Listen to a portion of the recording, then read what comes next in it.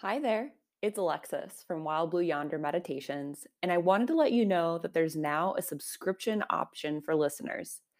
When you become a paid member of my podcast, each week you'll get access to exclusive meditations and contemplations that cover curated themes, all ad free. Signing up is easy.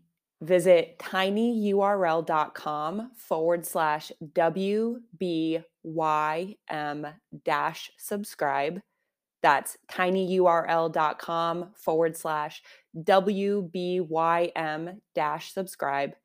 And don't forget to opt in to receive emails from the creator, that's me, so I can keep you informed on the latest episodes. You can also check out the link in my profile wherever you listen to podcasts. And if you're balling on a budget, don't worry. There will still be free contemplations and meditations each week. Just make sure to like and subscribe to Wild Blue Yonder Meditations wherever you listen to podcasts.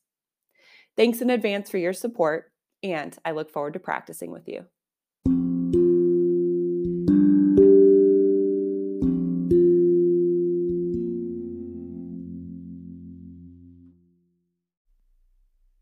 I'm Alexis, and this is your weekly contemplation.